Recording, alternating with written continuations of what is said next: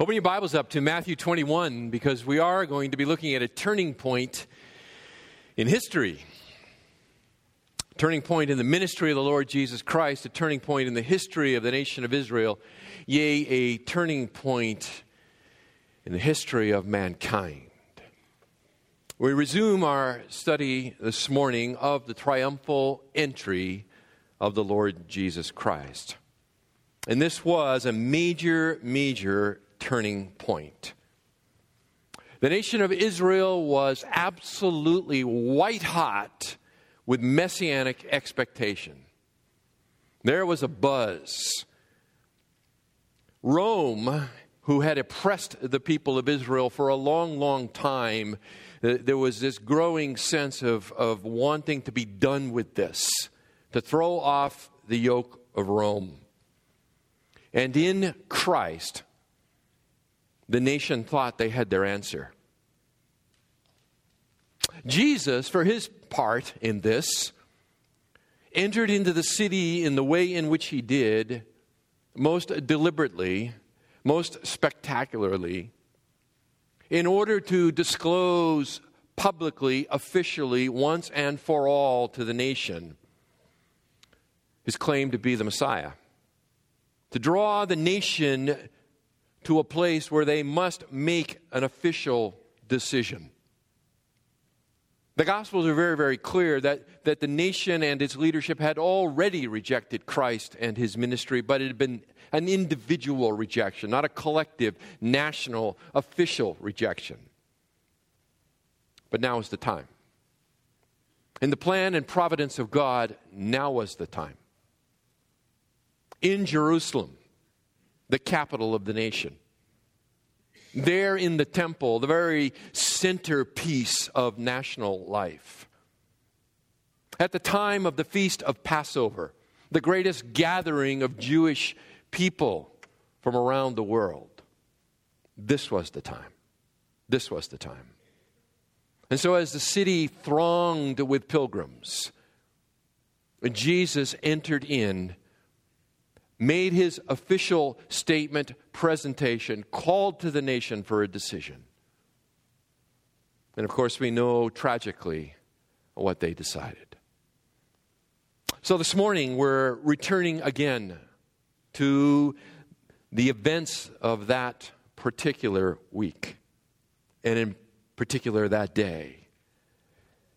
And there are three phases that I want to look at with you. Three phases of this triumphal entry and the official offer of the kingdom of God to the nation of Israel. We began last week and looked at one of the three. And so just quickly to review that and to get you up to speed again, let me read for you verses 1 through 3. And we're calling this phase of Jesus' official offer of the kingdom the previous preparation phase. The previous preparation phase. The verse 1 of Matthew 21. When they had approached Jerusalem and had come to Bethphage at the Mount of Olives, then Jesus sent 2 disciples, saying to them, "Go into the village opposite you, and immediately you will find a donkey tied there and a colt with her. Untie them and bring them to me. If anyone says anything to you, you shall say, 'The Lord has need of them,' and immediately he will send them." It's Sunday morning. The Sabbath has passed. The Passover pilgrims have swarmed and flocked into the city of Jerusalem and its environs. Jesus and his 12 disciples, having spent the Sabbath in Bethany, located a little less than 1.5 miles from the city gates, up and just over the ridge of the Mount of Olives, which runs north and south east of the city. But it's Sunday morning now.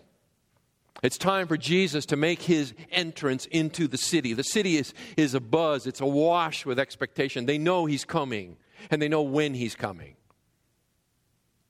And so he sets out with his disciples.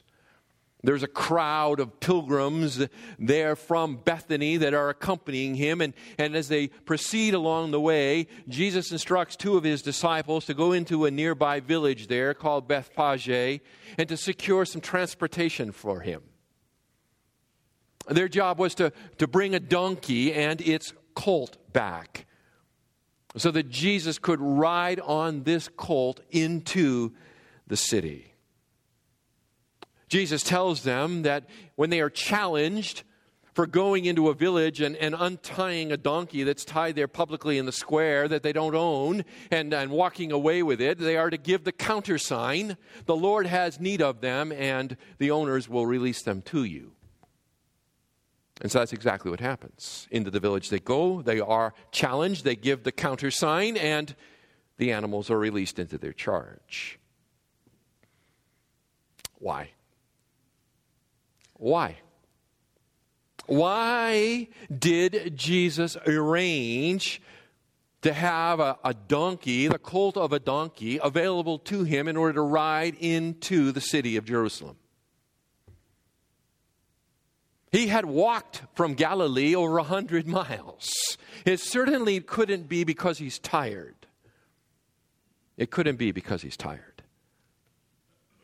And in fact, Matthew makes it very, very clear for us this morning.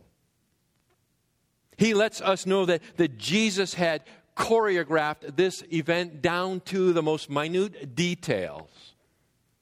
Why? In order to fulfill the ancient messianic prophecies. Verse 4, this took place to fulfill what was spoken through the prophet. And that takes us to the next phase. Prophetic proclamation. Previous preparation, now prophetic proclamation. This took place to fulfill what was spoken through the prophet. Verse 5, say to the daughter of Zion, behold, your king is coming to you, gentle and mounted on a donkey, even on a colt, the foal of a beast of burden. This is a citation from a messianic prophecy of the Old Testament. In specific, it is from Zechariah's prophecy, Zechariah chapter 9 and verse 9. This is a prophecy that was very commonly known among the people. This is a prophecy that was commonly discussed among the rabbis as to what it could mean. The rabbis were confused. It was a messianic prophecy. Everybody agreed to that. The confusion for the rabbis was simply this: how do we put together a prophecy of the coming Messiah, which is so obviously one of humble entrance, with the great messianic prophecy of Daniel chapter 7 and verses 13 and 14, where he comes as the conquering warrior king on the clouds of heaven? How do we put that together? And the rabbis talked about this over and over and over again. And the answer that they basically came to was simply this. They said that if the nation was righteous, then he would come on the clouds of heaven as the warrior king. But if the nation was not, he would come on a donkey. He would come on a donkey. As I say, this prophecy was well known, frequently discussed. I'm sure, like most questions in theology, people had their own ideas and opinions. And the point of it all is it was common knowledge. It was common knowledge. It wasn't hidden away in the dusty confines of an Old Testament roll somewhere, but it was something that was much on the forefront of the mind and thinking of the people of that day. The point of all of that is that when Jesus fulfilled this prophecy, when Jesus entered into the city on this colt, immediately the prophecy would come to the mind of all who were there that day. All who were there that day. This was a prophetic proclamation of who he was. Now, it's interesting and I believe instructive to note that as Matthew, writing several decades after the fact, doesn't quote the prophecy of Zechariah word for word. He actually leaves things out and adds something in. And it's instructive to us, I believe, as we look at that, to compare the original prophecy with what Matthew records for us and to see what Matthew leaves out and what Matthew puts in. So rather than have to keep your thumb in one place and your finger in another, I've reproduced it for you. If you'd like to flip, you may. But I've got it there for you. Zechariah chapter 9, verses 9 and 10. Rejoice greatly, O daughter of Zion. Shout in triumph, O daughter of Jerusalem. Behold, your king is coming to you. He is just and endowed with salvation, humble and mounted on a donkey, even on a colt, the foal of a donkey. I will cut off the chariot from Ephraim and the horse from Jerusalem, and the bow of war will be cut off, and he will speak peace to the nations, and his dominion will be from sea to sea and from the river to the ends of the earth. It's interesting, I think, to recognize the reality that Matthew begins his citation of this prophecy not by quoting it verbatim, rejoice greatly, O daughter of Zion, shout in triumph, O daughter of Jerusalem. In fact, what he does is he lifts a piece of Isaiah's prophecy, Isaiah chapter 62 and verse 11, where it's written there, say to the daughter of Zion. Now, the expression, the daughter of Zion, is another way to just refer to Jerusalem. Say to Jerusalem, Matthew cites. Say to Jerusalem. Now, why does he exclude the original part of Zechariah's prophecy with its exhortation for the people to rejoice and to shout in joy and triumph? The answer is that they were not truly ready to receive the king. This was not a moment of rejoicing and triumph, even though it appeared to be such. It appeared to be such. In reality, it is a moment of profound grief and sadness.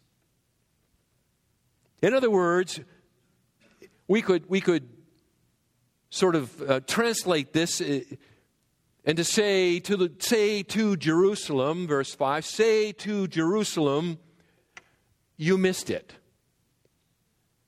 Say to Jerusalem, you missed it. You missed it. He goes on, by the way, and notice he leaves out the statement that the king is just and endowed with salvation. Do you see that? Your king is coming to you. He is just and endowed with salvation. And Matthew just passes over that part of the prophecy. Why? Why? The answer is simply this. He is not coming to them with salvation. He is coming to them and will bring about their condemnation. Their condemnation. Why? For they failed to see the time of their visitation. They missed it. They missed it. Further, Matthew ignores the balance of the prophecy in verse 10. 9 and 10 are one prophetic statement about the Messiah King. And Matthew just leaves that off. It is that portion of the prophecy that speaks of the reign and rule of the Messiah, in which he will rule over the nations of the world and he will bring war to an end. A fulfillment that is still future. Still future. People ask me sometimes, they say, well, where does the church fit into Matthew's gospel? Where does the church fit into Matthew's gospel? All right, you ready? Here's the answer. It fits into the white space in your Bible between the end of verse 9 and the beginning of verse 10 of Zechariah chapter 9. The end of verse 9 and the beginning of verse 10, there's a little white space in your Bible. And that's where the church fits. Unforeseen to the Old Testament prophets. Think with me. Matthew is writing this under the inspiration of the Spirit of God. Every word he writes is under the inspiration of the Spirit of God. It is there because God wants it there. Because God wants it there. Beyond that, Matthew is writing from the perspective of history. He's writing in somewhere around AD 50, in 20 years, approximately 2 decades, removed from the actual events of that day. And so when he records this, he knows exactly what has happened. He knows exactly what has happened. He knows what portion of Zechariah's prophecy has been literally fulfilled. And he records that for us. And he knows that these other portions of Zechariah's prophecy have not. But beloved, they will be fulfilled. They will be fulfilled, and they will be fulfilled just as literally as Jesus coming into the city on a colt of a donkey. Someday. Someday. Listen, if Matthew wanted to communicate to us that Jesus' triumphal entry brought in the Messianic kingdom, that is, that we are in the kingdom now, he would have had a perfect opportunity to say it. And it's like he stands on his head not to make it very, very clear. This should have been a day of rejoicing. This should have been the fulfillment of Psalm 118, verse 24. This is the day the Lord has made. Let us rejoice and be glad in it. And yet it's not. It is not. It is a day of profound tragedy. Why? Because Israel missed her opportunity. She missed her opportunity. The crowds are looking for the conquering warrior king. Jesus offers them a suffering servant mounted on the back of a colt. Scriptures tell us, by the way, in Revelation chapter 19 and verse 11, he is coming again, and when he comes again, he will ride the war horse, the white horse. Revelation chapter 19 and verse 11. But not then. And not yet. Verse 6, the disciples went and did just as Jesus had instructed them, and brought the donkey and the colt and laid their coats on them, and he sat on the coats. Most of the crowd spread their coats in the road, and others were cutting branches from the trees and spreading them in the road. And the crowds going ahead of him and those who followed were shouting, Hosanna to the Son of David. Blessed is he who comes in the name of the Lord. Hosanna in the highest. And see, this is the tragedy. This is the tragedy of it all. Outwardly, it looks so good. And it's so wrong. It's so far from reality. Beloved, the crowds that day were massive. Absolutely massive. The Jewish historian Josephus writes that there were approximately 2.5 million Jewish people in Jerusalem and the surrounding area at that time of the year to celebrate the Passover.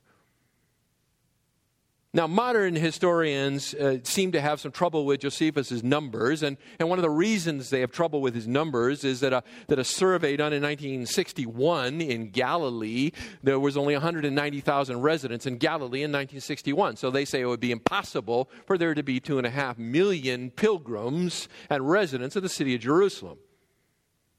And certainly the city of Jerusalem itself, by where the walls were, had a population, a resident population in that time of about 80,000 people. So did it swell to 2.5 million? Josephus says yes. He was there. But even if that number somehow is exaggerated, you get an idea.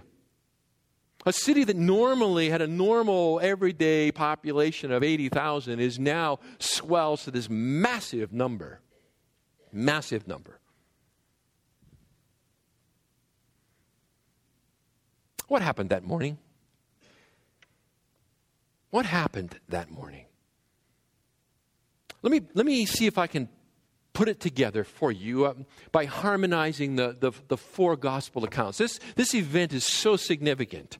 It is recorded in all four gospels, and they all lend a piece to the picture. So rather than flipping you back and forth and so forth, let me just sort of walk you through it. Let me kind of walk you through the events of that morning so you get a feel for this most incredible day. As we said, it's Sunday morning. It's now Sunday morning, reasonably early Sunday morning, and Jesus and his disciples are setting out for the city of Jerusalem. There is a crowd that is accompanying them from Bethany.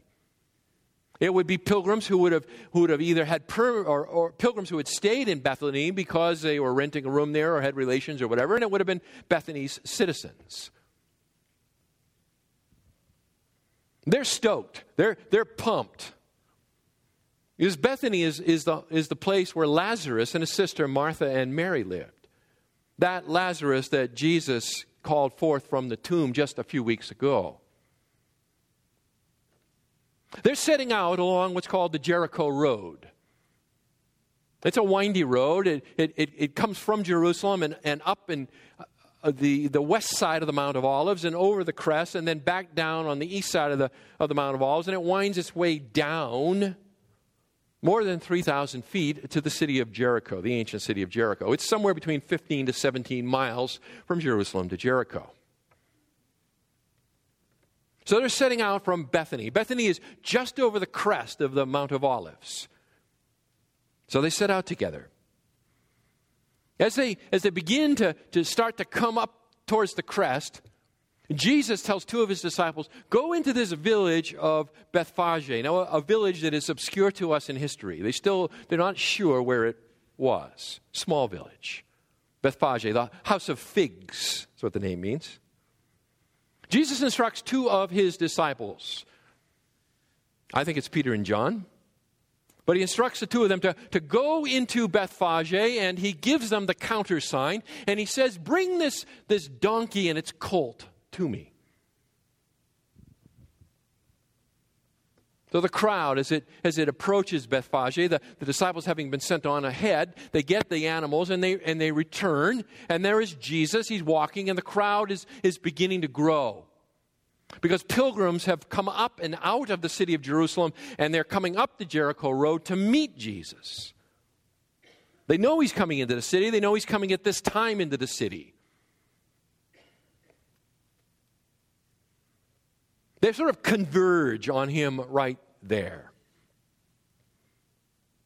You see it, verse 9, it says the crowd's going ahead of him and those who followed. He's in the middle of the crowd now. There's the crowd that had accompanied him, and there's the crowd that comes up to meet him. And so he's now in the middle of this crowd.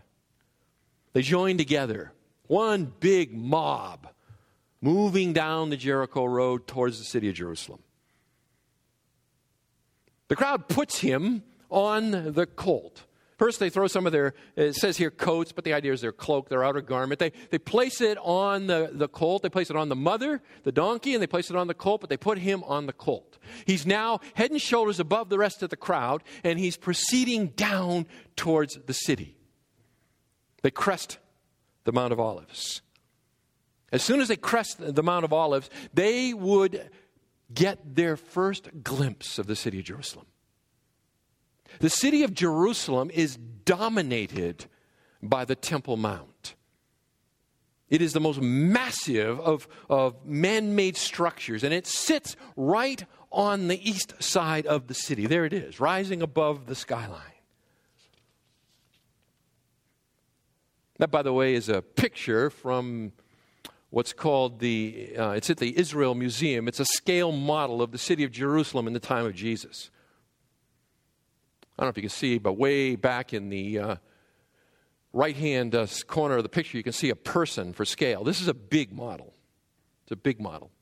But what you are looking at in that model is you are looking from the Mount of Olives down onto the city of Jerusalem, and in particular you are looking at the East Gate or the Golden Gate entrance into the city. This is how you get into the city of Jerusalem in those days. By the way, the Eastern Gate was walled up by the Muslims in AD 810. It remains walled to this day. But someday it will burst open again and Messiah will enter the city. Luke tells us in his gospel that when they crest the Mount of Olives and this magnificent sight comes into view, that Jesus begins to weep. He begins to weep over the city. Luke chapter 19, I'll just read it for you. Luke 19. Beginning in verse 41, and when he approached Jerusalem, he saw the city and wept over it, saying, if you had known in this day, even you, the things which make for peace, but now they have been hidden from your eyes. For the days will come upon you when your enemies will throw up a barricade against you and surround you and hem you in on every side. And they will level you to the ground and your children within you. And they will not leave in you one stone upon another because you did not recognize the time of your visitation. Jesus weeps over their failure to recognize. And he prophesies the Roman destruction of the city that would come in AD 70. Now, at this point, the crowd, still oblivious to the reality of what is going on, but consumed with messianic passion, they begin to become overcome with emotion at the view of the temple and the Messiah, and it's all coming together for them. And so they begin to pave his way on the road by throwing their cloaks, it says, into the road. So they cast their cloaks down into the road in front of him. Now that's difficult for us to sort of envision, but in the Eastern culture, it is what one would do for royalty or for a conquering hero.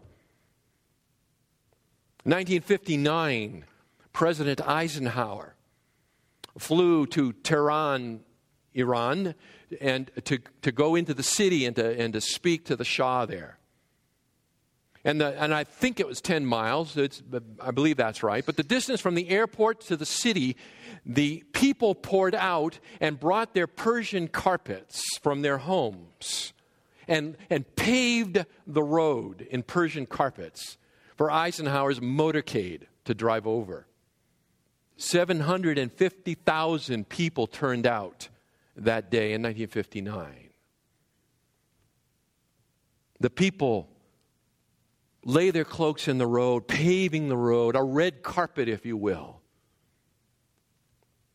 Beyond that, they're cutting and bringing palm fronds, and they're waving them, and they're throwing them into the road too. Not like big branches, that would be difficult to step over. Just little kind of things, throwing them into the road. And they're loud, very loud. And very excitedly, they're voicing their messianic aspirations. Here is the promised Son of David, the one who has long been foretold. The one who can feed our armies, right? A couple of sardines and a couple of tortillas, and he can feed the army. And if any of us are killed, he raises you from the dead. Listen, if there was ever a time in their mind, if there was ever a time to throw off the imperial yoke of Rome, today was the day. Today is the day. This environment here is absolutely awash in Jewish political fervor. The Lazarus miracle has stoked the crowds, but it has become bent, it has become twisted, it has become linked to the political aspirations of this servant people.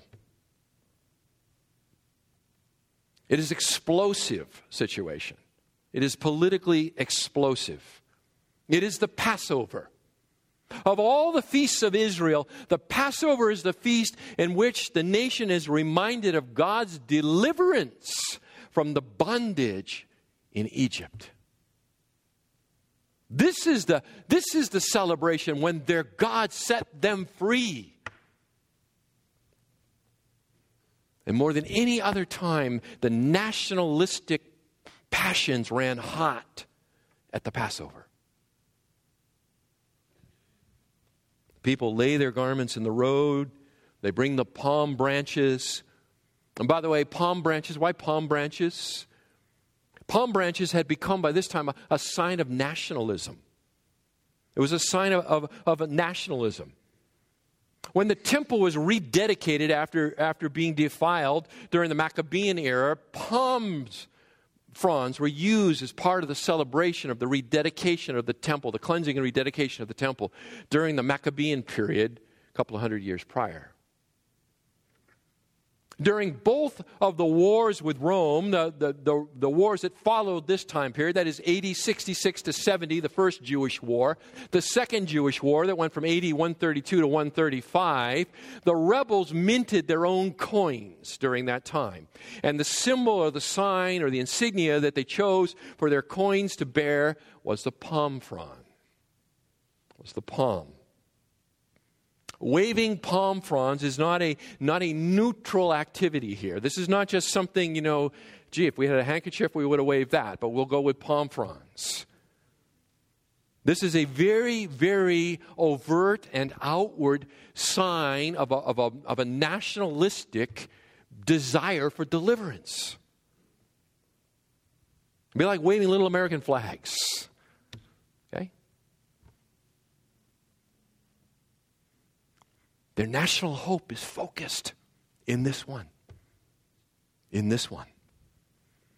And Jesus enters into the city. Now, the text indicates, certainly, and particularly in its original Greek, it indicates that it was a time of confusion, a time of enthusiasm, that it was just going off all over the place. Let me just read you how it's recorded in the four Gospels. You have it here in front of you, Matthew 21, verse 9. And the multitudes going before him and those who followed after, so you get the idea he's in the middle of the crowd, were crying out and saying, Hosanna to the Son of David. Blessed is he who comes in the name of the Lord. Hosanna in the highest. And the verbs here are imperfect verbs. This is not just one time it's said. It's over and over and over. And you get the idea that it's an escalating volume.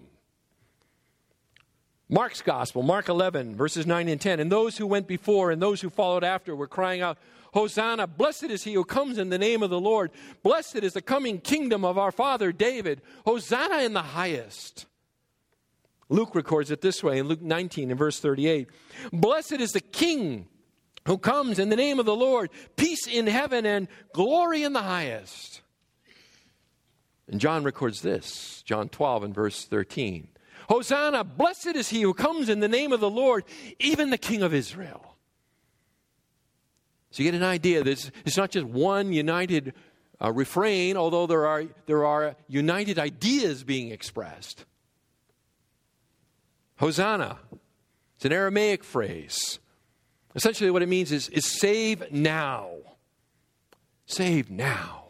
It's drawn from Psalm 118 and verse 25. Clearly a messianic psalm. Beyond that, there are Old Testament prophetic statements that are brought to bear here. Blessed is he who comes in the name of the Lord. Again, it comes from Psalm 118, verse 26. They call him the Son of David, even the King of Israel. All of their national aspirations, all of the Old Testament prophecies that they had now sort of bent and twisted to their own perverted use, come to bear on him. He is the locus of their national hope. Previous preparation, prophetic proclamation, third phase, public presentation. Public presentation. When he, verse 10, Matthew 21, when he entered Jerusalem, all the city was stirred, saying, who is this? Now, it's little wonder that the city was stirred. By the way, that verb stirred here is really a very strong word. It's used of what happens to a city in an earthquake. Actually, over in Matthew 27 and verse 51, it's used there, and it speaks of an earthquake, the city being shaken there by an earthquake. Here, it's as if by an earthquake. The city is rattled by the events of that day. Listen, the last time the city was rattled like this was recorded for us in Matthew chapter 2 and verse 3. You remember when the Magi rode into town looking for him who was king of the Jews? The city was, in that case, it says they were agitated, and they were agitated because they were deathly afraid of the insane, murderous jealousy of Herod. Here, the city is in such a buzz, and there's such an outroar going on that there's no place within this city that you can't hear what's going on. And so the people that are not part of it are just drawn to the excitement, right? Everybody likes a parade, so you start to hear this thing going, and it draws the residents, and they gather and they pull together, and the crowd gets bigger and bigger and bigger, and they want to know, who is this guy?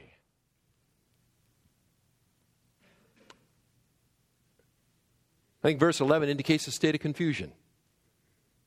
The crowds were saying, "This is the prophet Jesus from Nazareth in Galilee." The son of David, the king of Israel, the prophet from Nazareth in Galilee. They don't exactly know. One has one opinion, one has another. Now listen, there's something else going on here.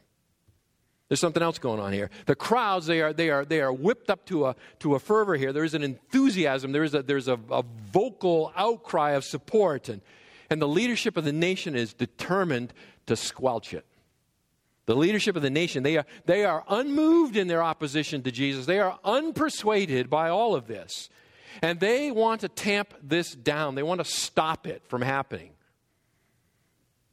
I believe the reason they want to stop it from happening is because if this goes unchecked, Rome is going to come down on them.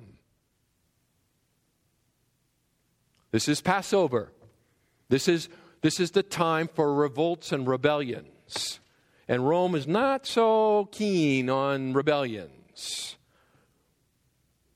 So the leadership of the nation, and I get this most directly from John chapter 11 and verse 48. I won't turn you there, check it on your own. But there they say, we have got to do something about this, man, or Rome will come and will take away our place and our position.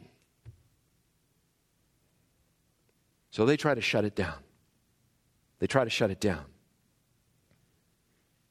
Now, the first to express their disapproval doesn't appear here in Matthew's gospel. We'll move through it just quickly, but so you get a feel for it. It's the Pharisees.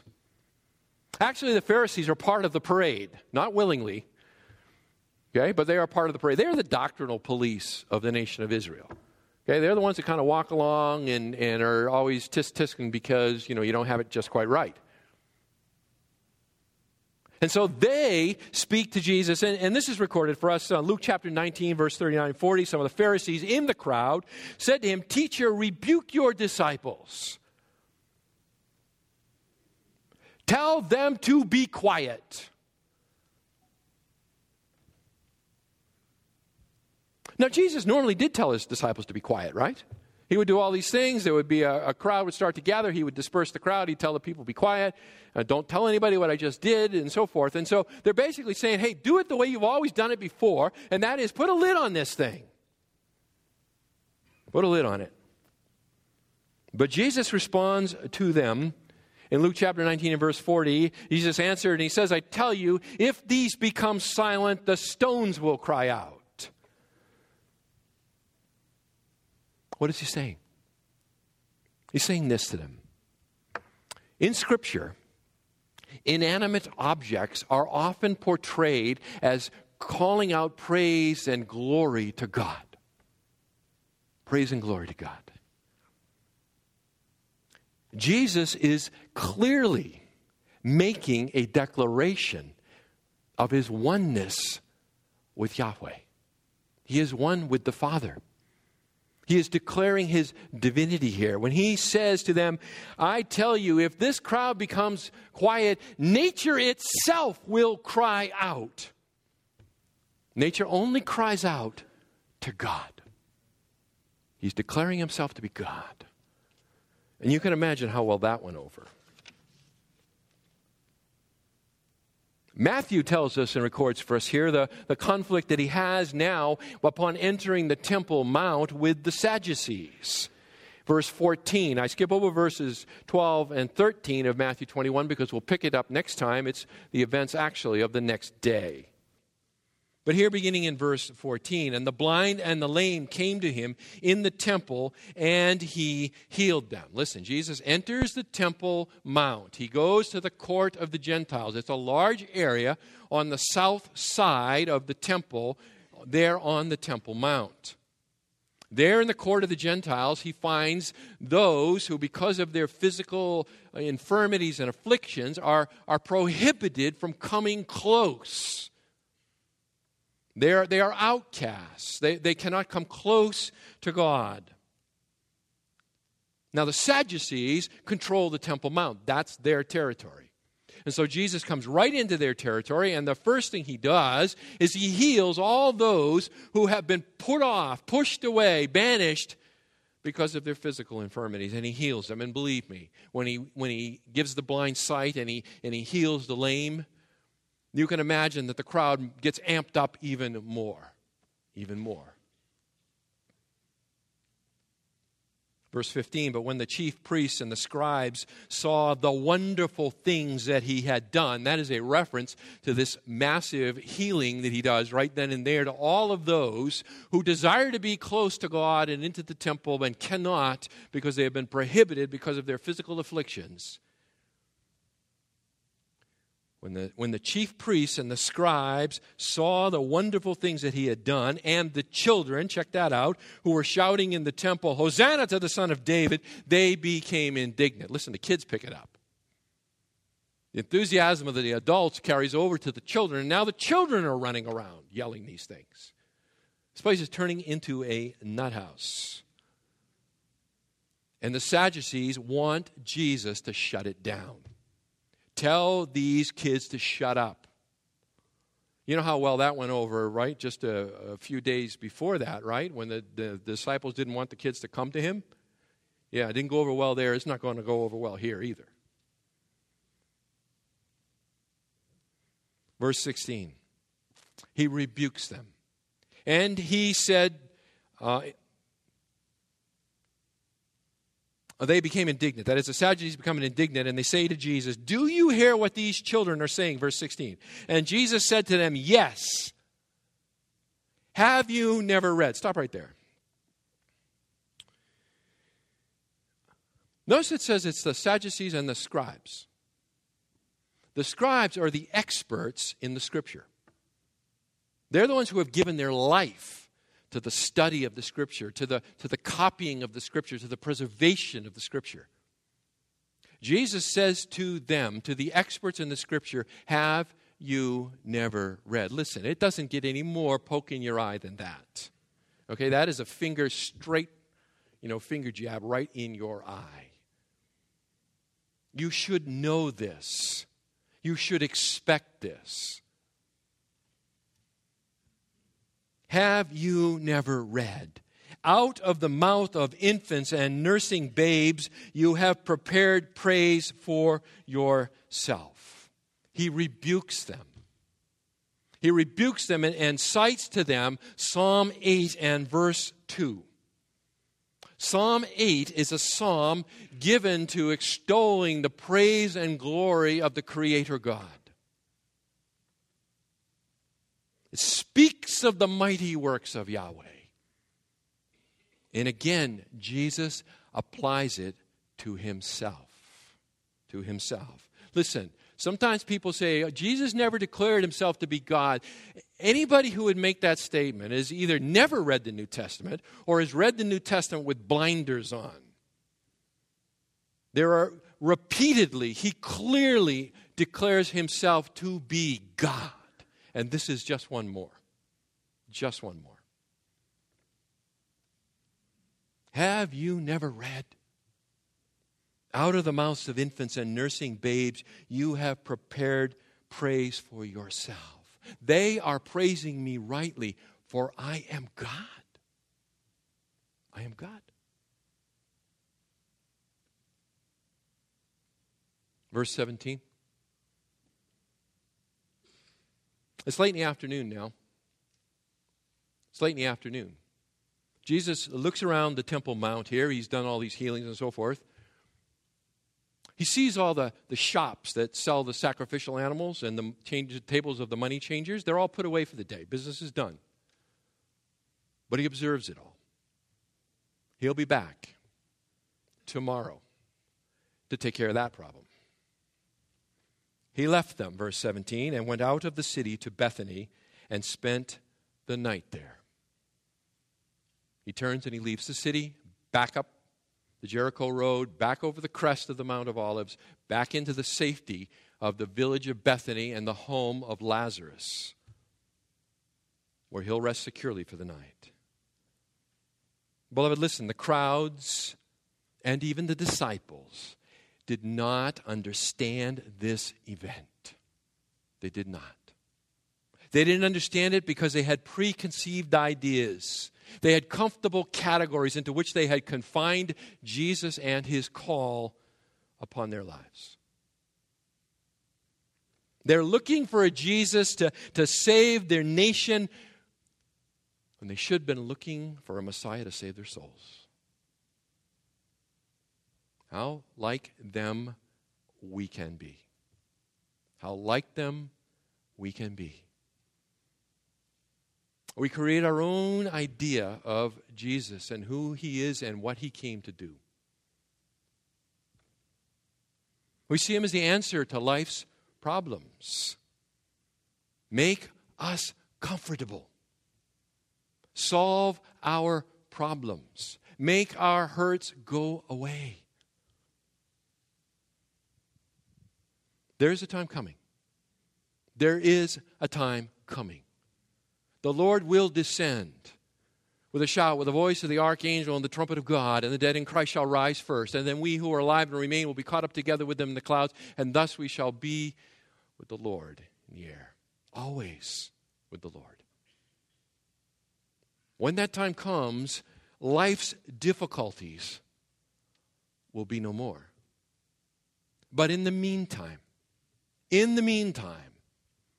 we have a suffering servant who came first and foremost to save us from our sin and to transform us into the image of Christ, the image of himself, to make us ready when the kingdom comes.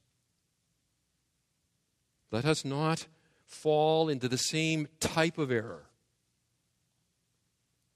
looking for the wrong Jesus. Let's pray. Father, again, I feel like we're just scratching the surface of the events of this week, this day. So much going on here. This is the culmination of so much of biblical prophecy. Now, Father, I pray that as we work through these passages together, that you would help us to be freed of our preconceptions.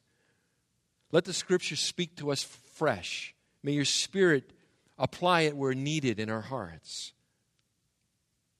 Let us understand the depth of depravity and the difficulty of unbelief, how obstinate it can be. And Lord, may you soften our hearts. I pray for those that are here this morning, Father, who do not know Christ, to whom he is a historical figure, but not their Savior. They know about him, but they do not know him, and indeed they are not known by him. And Father, may you open their eyes to the truth. May you incline their hearts to embrace the Savior today. Oh Lord, I beg you to save them. In Jesus' name, amen.